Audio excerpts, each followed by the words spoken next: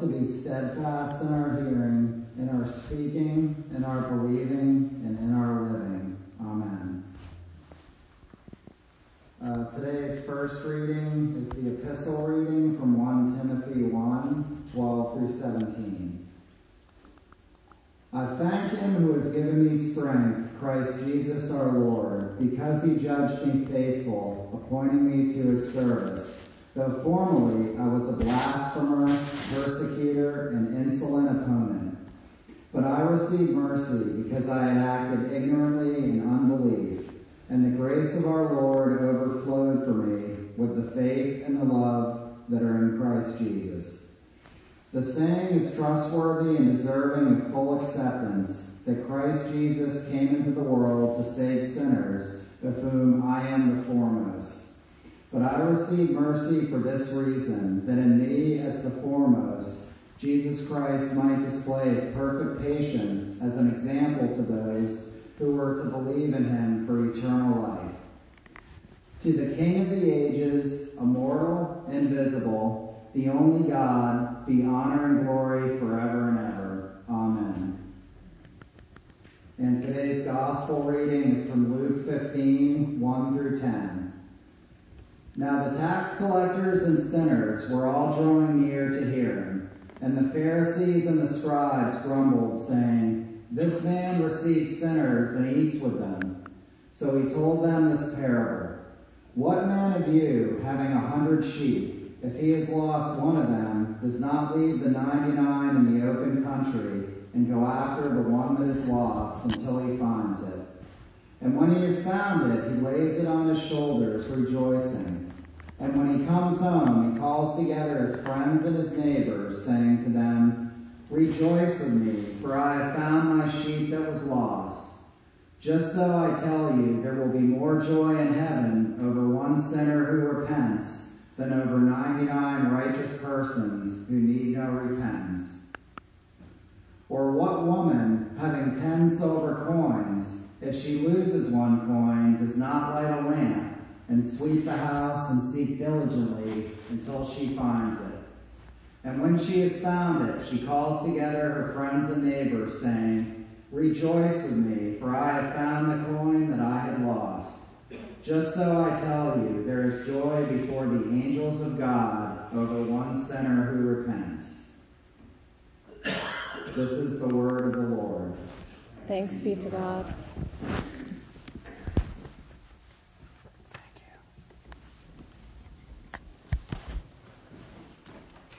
May the words of my mouth and the meditations of each of our hearts be pleasing and acceptable to you, O God, our rock and our Redeemer. I will never forget the Christmas that I was left home alone. It wasn't nearly as exciting as the movie, for the record. I just sat around playing Nintendo and eating candy. There were no comical burglars trying to break in, and my family had not gone off anywhere as swanky or exciting as Paris, inadvertently leaving me behind. It's just that my little sister got sick, and they took her to the emergency room. As it was Christmas, and we had a new Nintendo and a metric ton of candy in the house, there was no way I was going with them. But instead of one parent going to the ER with my sister and one staying home with me, they both went and left me at home by myself. Now, before you start thinking that my parents are some sort of terrible, negligent people, I was 13 or 14 at the time, and it was the 90s, so I'd been staying home alone for quite some time before that. But it was Christmas. And as miserable as I would have been getting dragged to the emergency room with my sick little sister, staying home alone stunk too. I was all by myself. Now, I was in a safe place. Nothing bad was going to happen to me aside from a candy binge stomachache, but it was lonely. Mario Kart is a much better game when you have 2 or more people playing it.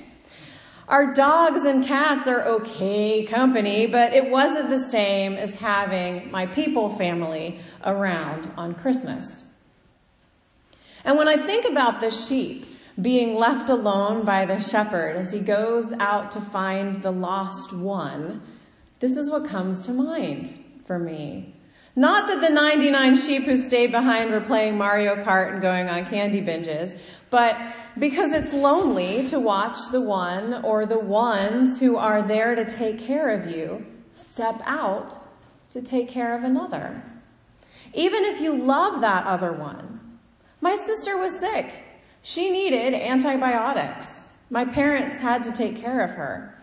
But that didn't make it feel any less lonely for me.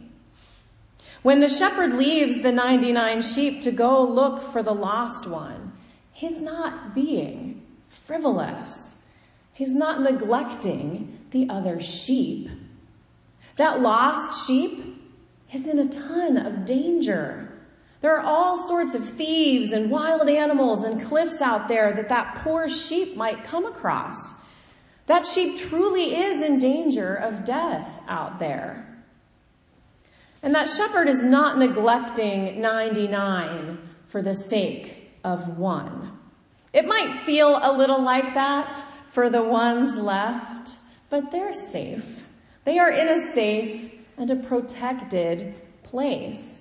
And in fact, as lonely as it might sound for them, they wouldn't have actually been left alone. At that time and place that Jesus was telling this story, shepherds would not generally have grazed their herds alone. They would have been in a group with 2 or 3 or more shepherds with their flocks all in the same area. It gave them someone to talk to, some human interaction instead of just talking to sheep all day. Would have been a security tactic. Several shepherds have a better chance warding off wild animals or bad guys than just one shepherd alone does.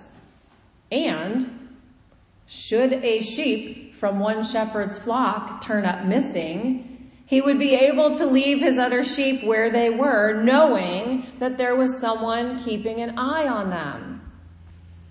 Because the shepherds would have shepherded in community, they were in the end better able to care for their flocks all around. It can feel frustrating sometimes to be a smaller, more traditional, even though I hate the words traditional and contemporary as applied to church. It can be hard and frustrating to be a more traditional congregation when there's all these cool new worshiping communities popping up all over the place. It can feel a bit like there are entire congregations full of faithful people who've been left behind while the shepherd goes out to seek the ones who haven't been faithful. And sometimes when a church is starting new outreach programs like we're doing right now here and at St. Andrews, it can feel like there is a risk of people who are already in the pews being left behind. But we're never really left alone with no protection or guidance. We have other congregations who are in the same boat as us, our fellow sheep, our fellow flock members. We have elders and deacons and other church leaders and community members who help to care for the flock. We can rely on one another and on the leadership that God has placed right here within the congregation and in our area and our community. And when we rest in that knowledge, we are given the peace that is required to be able to rejoice when those sheep-finding missions are fruitful. It's also important to remember that we have all wandered off at some point. The author of 1 Timothy, who is probably not Paul, but someone writing in the 2nd or 3rd generation of theologians in Paul's genre, starts right off by talking about his experience being the lost sheep. This is what gives him his perspective and reminds him and those around him of the power Jesus has to transform each and every one of us, no matter where we've wandered to. Each one of us has been a rogue sheep. And some of us did encounter bears or lions or cliffs when we were out wandering. Some just found a different type of grass that wasn't quite as tasty. Some of us walked a few feet and said, nope, and happily trotted right back to the flock at the shepherd's heels. But we all, once upon a time, were brought to the flock by the shepherd in some form or another, and that is really important to remember. Some of us can name the person that walked alongside us. Some of us point to a ministry program that nurtured us. Some of us just felt grabbed a hold of or pestered by God until we figured it out. Every sheep's story is different, but every sheep has a story worth telling and remembering. Here's the thing about sheep, though. Sheep do not come when they are called. Now, I'm sure there are some sheep out there who've been treated more as a pet than a sheep in a flock tend to be, or some genius sheep prodigy who actually do come when called. But as a general rule, sheep do not know their names. They do not come when their name is called. The shepherd has other ways of herding and calling them. And if they trust the shepherd, they will come to the shepherd and they will follow him anywhere. But when a sheep wanders off, the shepherd cannot just stand on the edge of the flock and yell, Gerald, Gerald, Gerald the sheep. If Gerald is far enough away that he can no longer see the flock, Gerald is alone and confused and is not going to come when called. So many churches, however, just stand on the edges of the flock and yell, young families, where are you? Or unchurched of the community, where are you? And then when the unchurched and the young families don't come in when called from the edges, we get frustrated. Yes, it is uncomfortable to step outside of our walls and connect to the community. And yes, sometimes it can feel like we might risk neglecting the sheep within the walls. But shepherds use a crook for a reason. You have to get a sheep's attention in a tangible way sometimes. And going outside of the fold to look for the sheep who are elsewhere does not mean having to neglect the faithful sheep who haven't wandered off. We can do both. Just like the shepherd saying, hey friend, can you keep an eye on these guys while I go find Gerald? We can, and in fact should, assign some to outreach and some to care within. In a way, we could consider ourselves the shepherd's crook. We are the tools that God uses to reach others. And if we're always here with the rest of the flock, all of the time, we're not actually helping at all with the shepherd's mission to find those who have been separated from their community. Now, I do realize that I have now compared you all to sheep shepherds and shepherd's crooks all in the same sermon. That's just how parables are. If you think back to our study on parables last fall, we are meant to identify with many different players in the parable and explore how we play each of those parts in the world around us, for better or for worse. So go get them, sheep shepherds and shepherd crooks. Let me get down to the main point before this gets too muddied. The simple act of our being here in the faith community doesn't help those outside the faith community find it. Last week I asked you all to write down a few words about what you love most about this congregation, and I did the same over at St. Andrew's. And I love the words that came up. These are the words from both congregations. If you really want to see them from just one or the other, I'll be happy to show them to you. But good luck figuring out which is which, because they look nearly identical. In fact, this morning, the only way, as Rebecca and I were looking at them, that we could tell which was that we remembered someone at St. Andrew's had written down fitness class, and nobody here wrote that down. That was the only difference between these two word clouds. And the way that this works is the bigger the word is, the more times it came up. So you can see some of the big words that came up time and time again. Words like non-judgmental, friendly, welcoming, loving, warm. And I see that in you all. I agree with those words. But these are all words that are the exact opposite of the reputation that the church as a whole has in our current cultural context. The church today is notorious for the judgmental, unfriendly, unwelcoming, unloving, cold things that have been done to people in the name of the Bible and Christianity. If you ask people who aren't going to church why they aren't, you will frequently hear things like, because the church is judgmental, or the church isn't very friendly to new people. So how do we get out there and let the people in our neighborhood know that we aren't, that we are these things? What can we do in our neighborhood that communicates acceptance, friendship, warmth, welcome, love?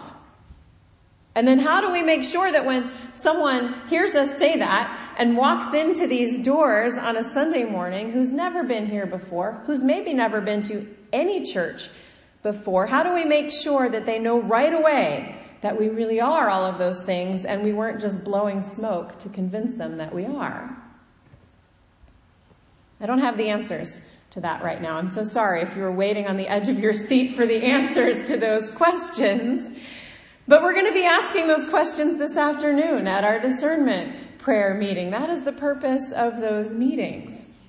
This is why what we are doing right now is so vital to the future of this community. But here's what I do know. I do know a few things, and this is one of them. You are fully capable of doing great things if you are willing to let God take charge and do the crazy, unexpected sorts of things that God does. And I am seeing that start to happen. There is creativity rising up out of the pews and the session meetings and the prayer gatherings, and God is working. Our witnessing God at work time this morning together is evidence of that. And it's going to keep getting wackier and wackier because that's how God rolls. And in that wild and wonderful recreation that God does, there is so much beauty, so much joy, so much rich community, so much huge celebration over every sheep that finds its way into or back into the community of faith. Let us pray. God, we thank you for the ways that you care for and protect us. We thank you for this warm and welcoming, non-judgmental community that you have given each and every one of us. We thank you for this safe place to be ourselves and to be who you truly made us to be. And we pray that as we continue to seek your way forward, to find what it means to be Emsworth Presbyterian Church today, we ask that you would give us guidance and grace and peace and energy and imagination. We pray that you would show us how to be good sheep, good shepherds, and good shepherds' crooks, all at the same time. Help us to see what our place is in our community. We lift up all of these things in the precious name of Jesus Christ by the power of your Holy Spirit. Amen.